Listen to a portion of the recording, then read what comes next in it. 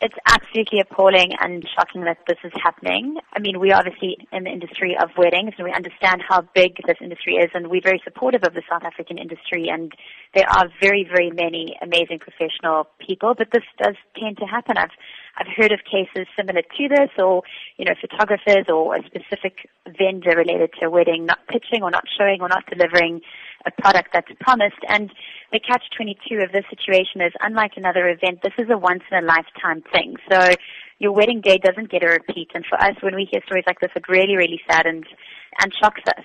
As you have said, it's your wedding day. There's no second take. How can a couple ensure that they don't end up like this couple and that things do go as planned and as paid for? In South Africa and internationally, the wedding industry is all about it's a very visual medium.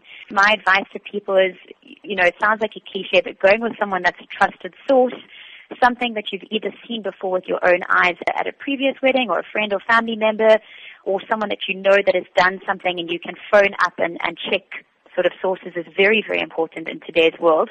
It's sad that we live in that world, but I think, you've got to be able to not just go on a website, check a vendor and say they've got great stuff and then go with them. I think it's really important to do your homework and make sure you've done a bit of a background check and maybe even know someone that's used their services before. That's very, very important. And that's pretty much why we started SA Weddings. So we've got a lot of different vendors in a whole bunch of different categories on our site that are pretty much checked by us. We've done our homework. We're happy to support them in the work that they do, and you can connect directly with them. And is it advisable to pay service providers up front and in full, or should a deposit be paid and then take it from there? I think every service provider is slightly different.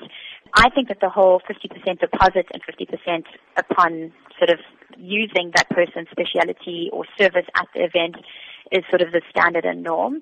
And I think in anything today, in any modern business, there's very few things where you pay everything up front just because you're at so much risk.